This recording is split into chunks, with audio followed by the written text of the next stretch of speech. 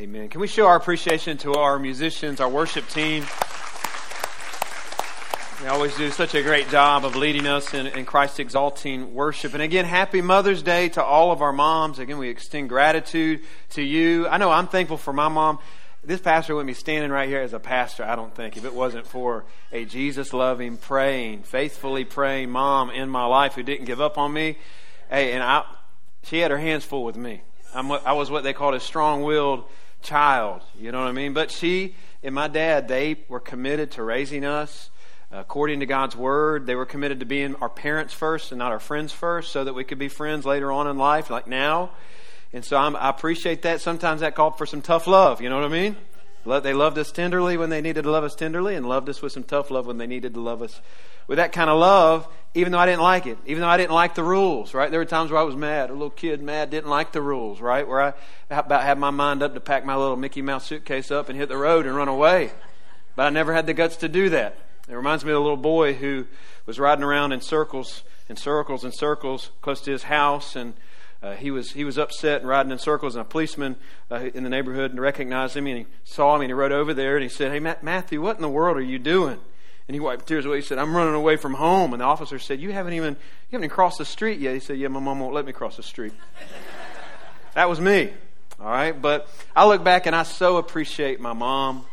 I'm grateful for my wife, the mother of my 3 kids. And she's such a tremendous blessing to our home. And today's about celebrating our moms. We extend gratitude to you. But I also want to extend sympathy to those who, maybe you lost a mom this last year. Maybe you're a mom who lost a child this last year or in the past, and today is a difficult day. I want to extend compassion to those who long to be moms, but for some reason God hasn't answered that prayer request in your life yet, and you don't know why. And the enemy may have worked overtime trying to get you to stay home today, but I want you to know I'm glad you're here, and that your church family is praying for you, and that God sees you, and we're going to pray for God to do a work that only He can do, and that God will make a way for you to be a mom. I also want to extend admiration to moms like Sunday Goodnight, who shared just a few moments ago, who have been called by God and answered that call to be foster or adoptive moms. What a special picture of the gospel that God has created there in your home and in your family. We admire that and we appreciate that. And thank you, Sunday, for sharing this morning. I believe God may have planted some seeds and done some work there in some of your hearts about how you'll be involved in that type of ministry in the future. But again, thank you to all our moms. Church family, can we just once again let all of our moms know how much we appreciate them? And in honor of our moms, we're going to take a 1-week break from our Ephesians study, and we're going to be in the book of Exodus this morning. So go to Exodus. Shouldn't take you long to get there. Second book in the Bible, Exodus chapter 2. We're going to be learning this morning from the life of a godly lady in Scripture who also happens to be a mother, and it's a lady by the name of Jochebed. Jochebed. Now, you may be wondering, who in the world is Jochebed? You could have picked a lot of different ladies in Scripture that we could have studied their life that we're more familiar with. I mean, I think of Esther, Rahab. You can think of even Mary, the mother of Jesus. Who in the world is Jochebed? Well, you may not have heard of Jochebed, but you certainly, most definitely, probably have heard of her son. His name is Moses. But what we're going to learn this morning is that we don't have the wonderful story of Moses, and we don't have the story of his life and all that it points to, and the way God used him without the influence of an ordinary, obscure, godly mom in his life named Jochebed. Now, guys, you may already be catching on. This is Mother's Day. We're selecting a lady in Scripture to study her life. This isn't your cue to kind of go off on a little mental vacation and pick back up with us at the invitation, all right? There's something here in this passage for all of us. So stand with your Bibles open. I'll read Exodus chapter 2, verses 1 through 10. Now a man from the house of Levi went and took as his wife a Levite woman. The woman conceived and bore a son. When she saw that he was a fine child, she hid him 3 months. When she could hide him no longer, she took for him a basket made of bulrushes and daubed it with bitumen and pitch. She put the child in it and placed it among the reeds in the riverbank. And his sister stood at a distance to know what would be done to him.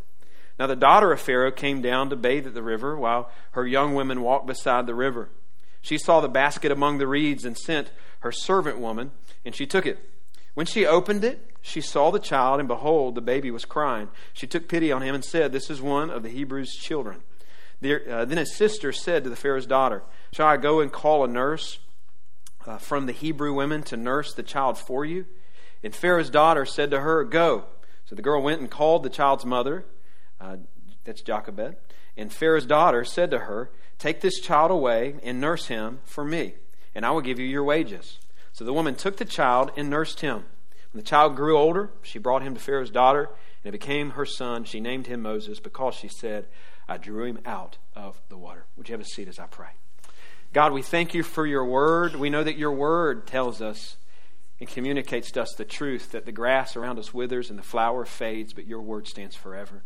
So God, I pray that you would wash us in your everlasting word today, convict us through it, change us by it, consume our hearts with a passion to learn the truth within it. We ask these things in Jesus' name. Amen. Now we're going to learn a lot from the life of Moses' mom, Jochebed, this morning. We know that that's her name from a genealogy list in Genesis chapter 6. But that little genealogy list, along with this passage right here, and then along with one single verse in Hebrews chapter 11, that's all we know about her. All right, that's all we know about her, but it's enough to know that she made a big difference in the kingdom of God for the glory of God as she lived out her small chapter of her life that was part, what we'll see this morning, of a grand, greater redemptive story that God's authoring in this world. Now, in the social media world, there's something called a mom influencer. I understand that that's out there. I don't know a whole lot about it. But evidently there's these accounts with millions of people that follow them and their moms. They're called mom influencers. And they post pictures and give advice. And a lot of people follow them. And they seem to have a lot of influence in the social media world. But what I want you to know this morning, and it's something that this humble lady's life reminds us of this morning, is you don't have to have 1 million Instagram followers to make the kind of difference that matters in your home, in this world, for the glory of Christ, the kind of influence that will outlive you. That's not just true for moms today. That's true for anyone here who is a Christ follower. This is going to be a word for everybody. But let's examine the life of Jochebed and learn what it means to be disciples of influence in this world. First, let's notice together the difficult circumstances of this gospel mom influencer. The difficult circumstances of this gospel mom influencer. Now, if this story's new to you, you may be genuinely, if you're new to church, if you're new to the Bible, if you're new to this story, you might be genuinely confused and sincerely concerned this morning. Why is this woman putting a baby in a basket, putting the basket in a river, and why is this pastor telling me right now this is an example of a good mother? You may be genuinely confused. Do we need to make some phone calls? Like this afternoon, if you were riding down Argyle Forest Boulevard and you were riding by one of those big ponds and you saw a lady putting a baby in a basket and putting that basket out into that pond, you probably wouldn't think, now there's an example of a really great mom. You would think, someone call 911 quick and save that baby. All right, out of the gate, you may be wondering why Jochebed right here would be considered a great example of a godly person. But perspective changes everything. In Exodus chapter 1, it helps us understand what's happening in Exodus chapter 2. Context is really important when you study God's Word. Now keep in mind the book of Exodus picks up the very beginning with verse 1 in chapter 1, 300 or 400 years after Genesis ends. So there's a gap, there's a time gap between where Genesis ends and where Exodus picks up. Genesis ends, and the scene is set in Egypt, but it's with the story of Joseph. Many of you are familiar with the story of Joseph, a young man loved by his father, hated by his brothers, sold into slavery by his mean, wicked brothers. And he ends up in Egypt as a slave, but God there exalts him. And it's just a miraculous story about how he climbs the ladder and goes from an imprisoned slave in Egypt to second in command and in power in Egypt. God uses his leadership to save a whole lot of people through a lot of wisdom and saving grain and saving people from the famine. He also uses Joseph to save his own family. And his family comes to Egypt, and Joseph ends up forgiving the family. He moves his little family into Egypt, a family that will grow into what we call the nation of Israel. And that's where Genesis ends. But you open Exodus, and 300 or 400 years have passed by, and it's a much different scene. It's a much darker scene. Joseph's been dead for a long, long time, and the nation of Israel has no favor at this point with the Egyptian government. And a big reason is because they've grown into a really, really big nation. Some scholars think 1.5 million people are in the population of the nation of Israel. And so that Egyptian government, as they grew, began to feel threatened and insecure. And so in order to control them, they enslaved them. And then you get into chapter 1 of Exodus, and we meet an evil king of Egypt, Pharaoh, who devises his own wicked plan to slow down their growth and influence, which involves him passing a law for the genocide of all Hebrew male babies. All right, and more than likely, at times they would have probably held these big organized searches, sending search parties through the Israelite slave quarters, looking for Hebrew male boys, looking for Hebrew baby boys to kill, to throw into the Nile. Now, with that in mind, can you imagine the terror and the fear that struck the heart of this Israelite woman named Jochebed and her husband Amram as she realizes she just gave birth to a little boy? What are we going to do with this little boy? Now, what I want to time out and recognize here is she finds herself in a very difficult situation, does she not? She finds herself stuck in difficult circumstances that she can't control. Think about how helpless she has to feel as a young Hebrew slave mother. She can't free her people. She can't change the king's mind when it comes to that edict. She's just a slave. But what we're reminded of when we look at God's Word is that her story is not unique among the other stories throughout the Word of God. We see men and women over and over again put by the sovereign hand of God in very unfavorable circumstances, and yet it's very unfavorable, it's very difficult, and yet God's called them in those difficult circumstances to make the critical choice to obey Him, to trust Him, to worship Him through those storms, through those set of difficult circumstances. Some of you this morning find yourself in the middle of a difficult circumstance. Circumstances that you wish were different. Jochebed wishes her circumstances were different. Circumstances that are out of your control. Jochebed's circumstances were out of her control.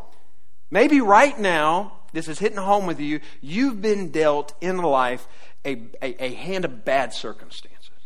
Maybe it's a health crisis.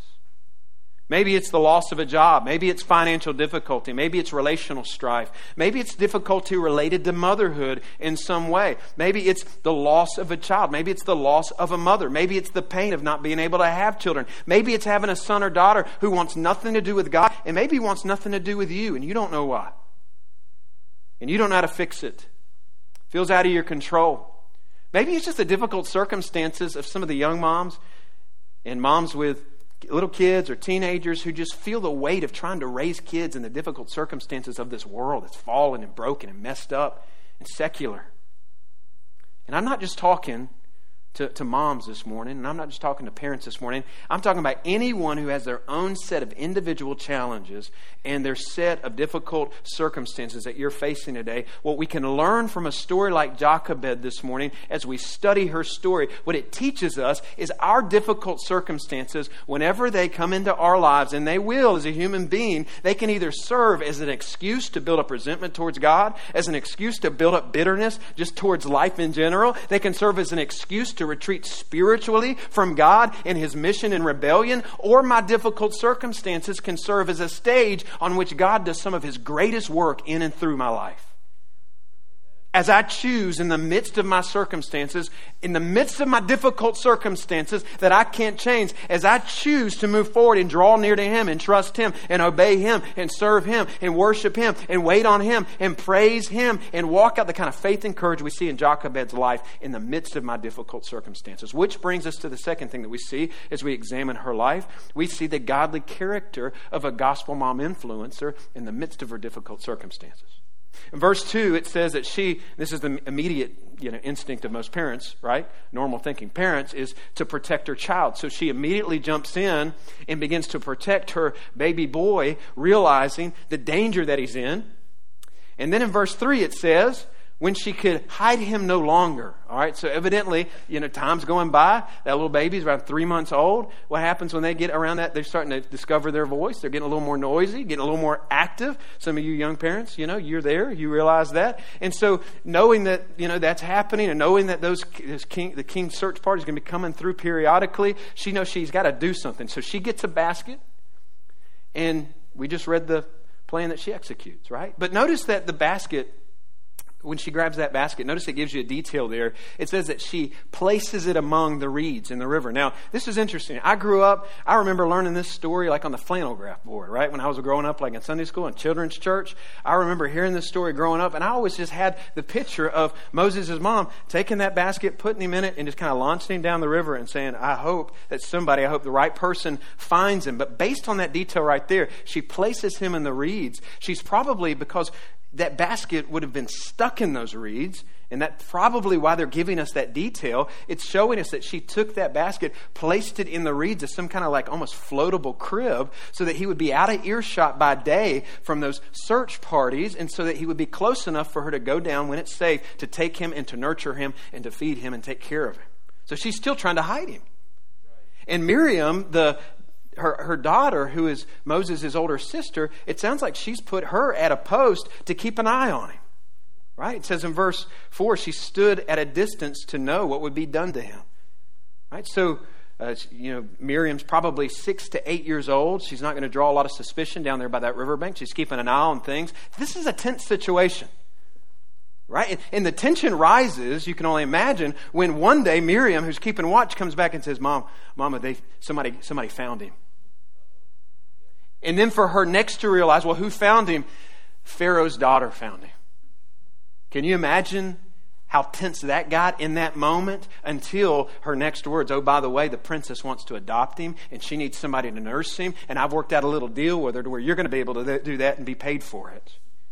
And all of a sudden you're beginning to see there's a God at work here. Our God, our sovereign God, His masterful plan is coming together. She wasn't able to hide him forever, but what we're seeing right here is God stepping in and doing what it says in Proverbs 21:1 that only He can do, to where it says He holds the hearts of kings in His hands and turns them as He wills. And so here we see Him turning the heart of a wicked king's daughter to have compassion for this little Hebrew boy. Why? Because He's got a great plan and a great purpose for this little boy. And part of that plan involves, here at the beginning of his life, having a godly mom who exhibits godly character in really difficult circumstances in a way that's going to make an eternal impact on the lives of people around her, including this little baby boy. And there are two character traits that you see her demonstrating and living out. You see in action. And the first thing is this: you see that she's a woman of great faith.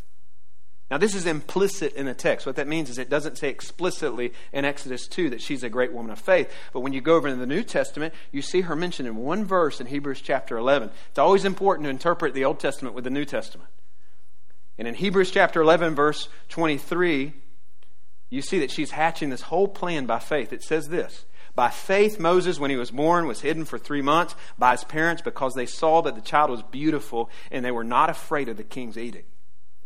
And it says by faith there that she's executing this plan. She's walking by faith and not by sight in the middle of really difficult circumstances. It's really easy to walk by sight when you're surrounded with difficult circumstances, is it not?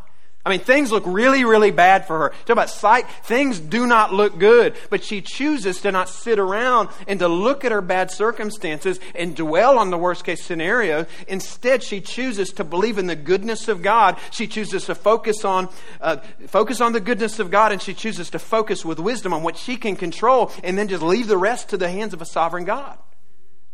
That's the kind of faith. You see her operating with that kind of faith. You know, Hebrews 11 calls her a woman of faith, but then in verse 1 of that same chapter, it defines for us the kind of faith that she possesses. It says in Hebrews 11 verse 1, it defines faith like this. It says, faith is the assurance of things hoped for, the conviction of things not seen. She possesses the kind of faith that says, God, hey, I do not see with my physical eyes where you're going with this. I do not understand I don't even understand how this could be even part of your plan. God, I'm tempted right here to have a lot of doubts. Lord, I'm tempted right here to feel a lot of despair even. I feel the pressure to compromise. I feel the pressure and the temptation to just kind of get swallowed up, to ball up and get swallowed up by anxiety about all this. But I'm choosing in the midst of these difficult circumstances to trust you and to serve you and to wake up every day and to do what I can control and to trust you with the rest. That's the faith that she possesses. I don't have any idea how you're going to work all this out, but I trust you. I got faith in you. The biblical faith that she's operating in is a faith that's not rooted in circumstances, but in the God who's greater than those circumstances. It's faith that's choosing to trust, here it is, in the character and nature of God more than in the nature of my circumstances. She has a heart filled with that kind of genuine faith. And what it does is it fuels boldness and courage for the Lord.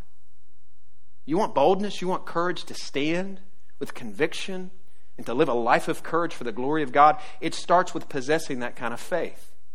And we see next that she has great courage, not just great faith. She's a woman of great courage. Where do we see that? In Hebrews 11, verse 23, again, that parallel passage and text, it says, she wasn't afraid of the king's edict. Her faith in the goodness of God and in the power of God and in the sovereign wisdom of God produced a courage in her life. It gave her courage to see her circumstances for what they were, temporary. Her faith in the goodness of God, in the sovereign goodness of God, gave her faith to see that king in Egypt for what he was, just a mere man. And it led her to take courageous, bold action and to go through with what's a very dangerous plan right here in protecting this baby and breaking the law of the king of Egypt. And even the courageous faith at the later in this passage to take the baby back to Pharaoh, or to take to the Pharaoh's palace. Think about that. She's demonstrating courageous faith that's rooted in great faith in a great God.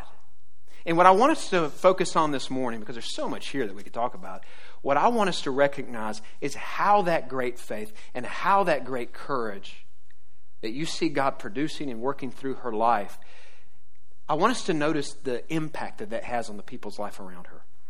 Think about her kids. There's some great parenting principles right here. Think about her daughter Miriam. Think about the initiative that the daughter takes in verses 4 through 9. She's just a child, and she's got the boldness to walk up to the princess of a wicked king and say, hey, I know you just found this baby. You're probably going to need someone to nurse that baby. I can help you with that. Where do you think she got that kind of boldness from? Where do you think she got that kind of courage from? Where she'd seen it demonstrated in her home, in the life of her mom and dad, and now she's operating in faith and in courage in her own life. This is a great picture of reproduction discipleship right here. You see this also in the life of Moses. If you move down in Hebrews chapter 11, what you find is you see a little bit of Moses' mama in Moses. Listen to what it says in Hebrews chapter 11, verse 24. It says, by faith, Moses, when he was grown up, refused to... Tell me if this sounds familiar to you. Refused to be called the son of Pharaoh's daughter, choosing rather to be mistreated with the people of God than to enjoy the fleeting pleasures of sin. He considered the reproach of Christ greater wealth than the treasures of Egypt, for he was looking to the reward. By faith, he left Egypt, not being afraid of the anger of the king. That sound familiar to you? Like, keep in mind that what we're reading about Jochebed, because you may be going, wait, he was in the palace and she took him back when he was like 3. So how did he see her? Did he know her? All we know is what we're reading about Jochebed right here was written by Moses himself. He's the author of Exodus. So at some point he became well acquainted with his mom to the point where he understood how she faithfully served the Lord, how she sacrificially served the Lord, how she feared God instead of man. He understands the story of how his life was saved because of the courageous action of his mom. And it stuck with him. It influenced his life. I know this is conjecture, but I can only imagine that later on in the life of Moses, if you're familiar with his life, when he stands in front of another body of water in a difficult circumstance, when he stands in front of the Red Sea, I can only imagine that there was a moment there where when he doesn't know what to do, when he remembers in that moment that every breath of oxygen he took is because he had a mom who believed God and feared God more than she feared man. Her example has a lasting impact on his life. So let me ask you this morning, can your kids see that kind of courageous faith in your life? Is it visible? Can your grandkids see that kind of faith in your life, not just in word, but in action? Can they sense that there is true, sincere gospel transformation happening in your heart that's pouring out into different places in your life? This isn't just for parents. Can your coworkers see it in you? Can your friends see it in you? As a Christian, they don't need to just hear it. They got to see it. They need to see it worked out in our marriages. They need to see it in how we handle our finances, how we handle our jobs, how we treat people, how you forgive people, how you practically pursue holiness in your life, how you talk to people about the gospel, how you handle adversity, how you invest your time and energy, and also how we handle our sins and handle our mistakes. My kids need to see me and hear me own my sin. That's just as important. When I get it right by the power of God working in my life and the transformative power of the gospel at work in my life, as important as that is, it's just as important when I fail to make sure I own that and point them to the truth. Like I had to do this past week, that your daddy is weak and your daddy is a sinner saved by grace and I'm not perfect and all I can do is point you to a Savior who is. Amen. Who can be what I can't be. And again, that's not just something that we need to put on display for our kids. It's something that we need to walk out even in front of anybody who we have been placed in the midst of to have influence over for the kingdom of God. In other words, people in our life need to see more than just Sunday morning only faith. That's right. They need to see more than that on display in our life. And when we do, isn't it exciting to know that God uses our life like He used the life of Jochebed to make a tremendous impact on the lives of people around us that God's placed around us? And see, the truth of the matter is this morning, we don't know who our kids or who our grandkids or any of the people that we have influence over at school or work or anywhere else, who they're going to be and how God's going to use their life. Jochebed and her husband, I believe they knew something. There was something special about Moses and the way they talk about him as a fine child. If you look into if you do a word study on that word there in Exodus chapter 2, also the way that he's talked about and the way they see him in Hebrews, they knew something was up, but there's nothing to indicate that they had any idea as far as fully understanding what laid in his future.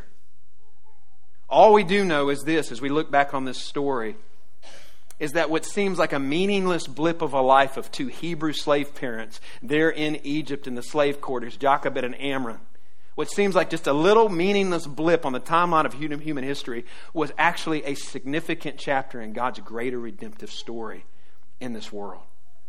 And as a Christ follower, I want to remind you this morning that your life, that the chapter that God's called you to live out is connected to something, listen, way bigger than you. Way bigger than yourself. So let's finally, just for the last couple minutes, look at the small but significant chapter of a gospel mom influencer. Because as we zoom out of her life, we see how Jochebed's life is actually connected to a bigger story that God's authoring for His glory. Think about who Moses grew up to be. She didn't know all that Moses would do, and yet this is the baby boy who will grow up to be the man that God will raise up, the one she cared for, the one she spiritually invested in. He's going to be the one that God will raise up to lead that big old nation out of slavery, physical bondage in Egypt. He'll be the one whose life right there with King David will be one of the most clear shadows of the cross and of the Savior who will come, the greater deliverer who will come, the greater Exodus story to come. His life, he'll grow up living a life in God's Word, documented for all of eternity in God's Word as a life that pointed the world to the star of the whole story, and that's Jesus Christ, who thousands of years later will be born in Bethlehem in a manger to a mom Mary, who also faced her difficult circumstances, didn't she? Who also had a death sentence hanging over the life of her little baby boy by a wicked king, but who also demonstrated great faith and courage to protect her baby, who was God in flesh, Jesus Christ, who grew up to live the life we can't live, to die the death on the cross that we deserve to die, to rise from the dead, not to just free us from physical bondage, that's what Moses did, but to free us from the ultimate thing we need to be free from, and that's spiritual slavery. Our slavery in our sin, and to free us from the oppression of not just some knuckle-headed Pharaoh from thousands of years ago, but from our enemy in this world, our greatest enemy, and that's Satan, the devil. Think about Moses' entire life.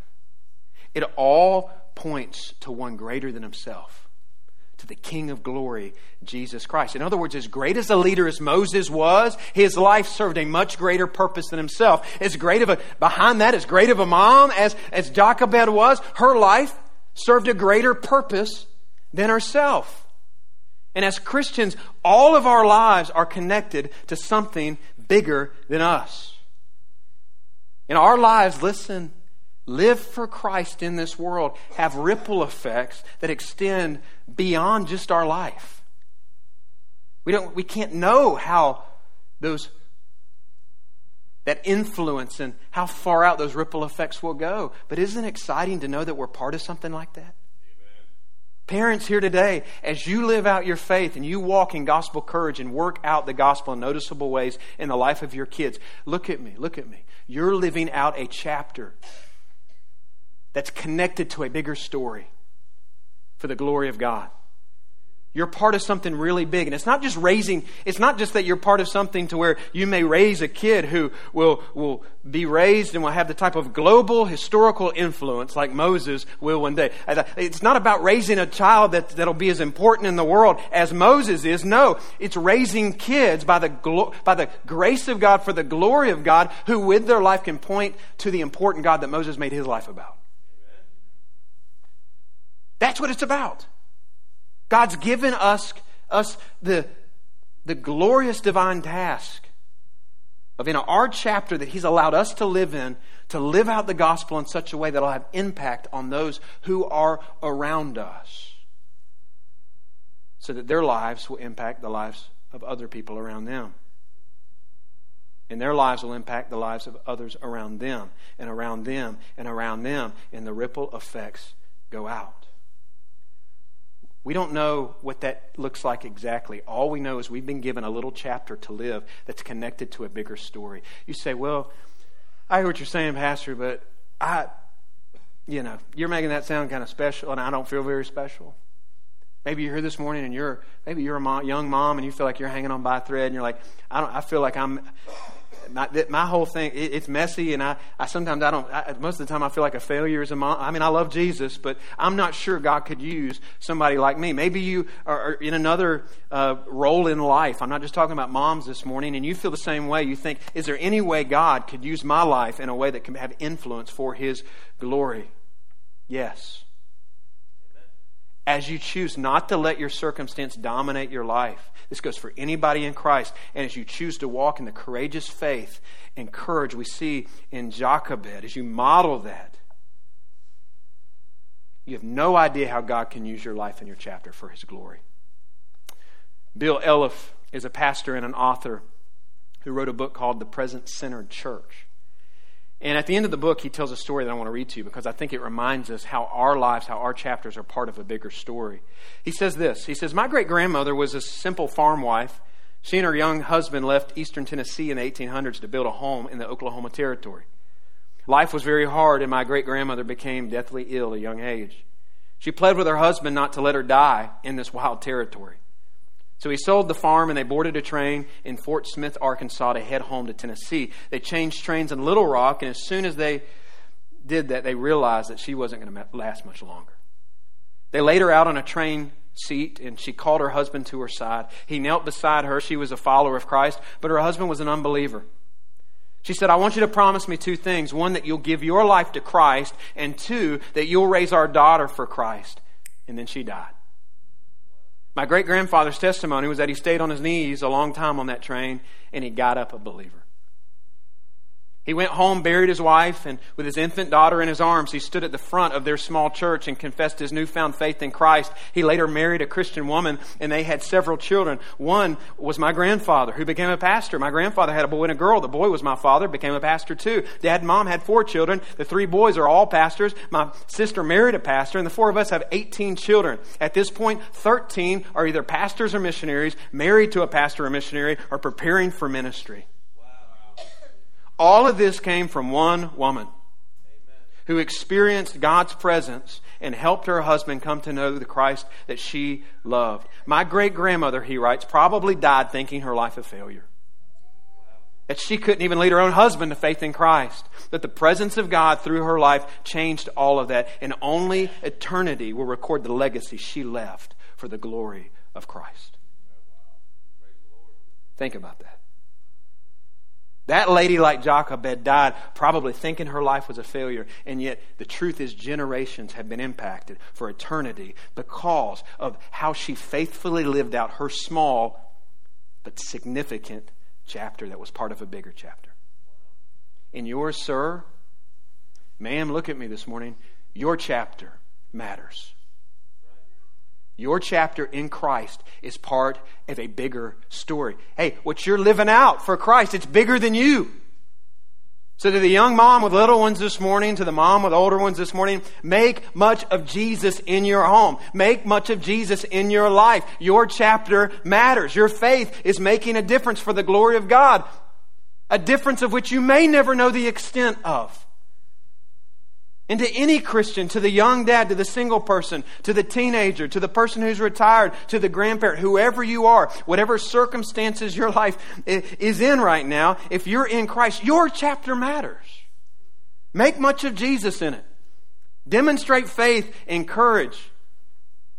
Walk out the gospel with the life that God's given you, knowing that your chapter is part of a bigger story. It's His story. It's all about Him. So make your life all about the star of the story that by His grace has brought you into it. You have a chapter to live out, and your chapter matters. Your chapter is significant. Your chapter is part of a bigger story. And it's Jesus' story. He's the star of the story. And so it would help us to focus our hearts at the end of the service on Him. Let's pray.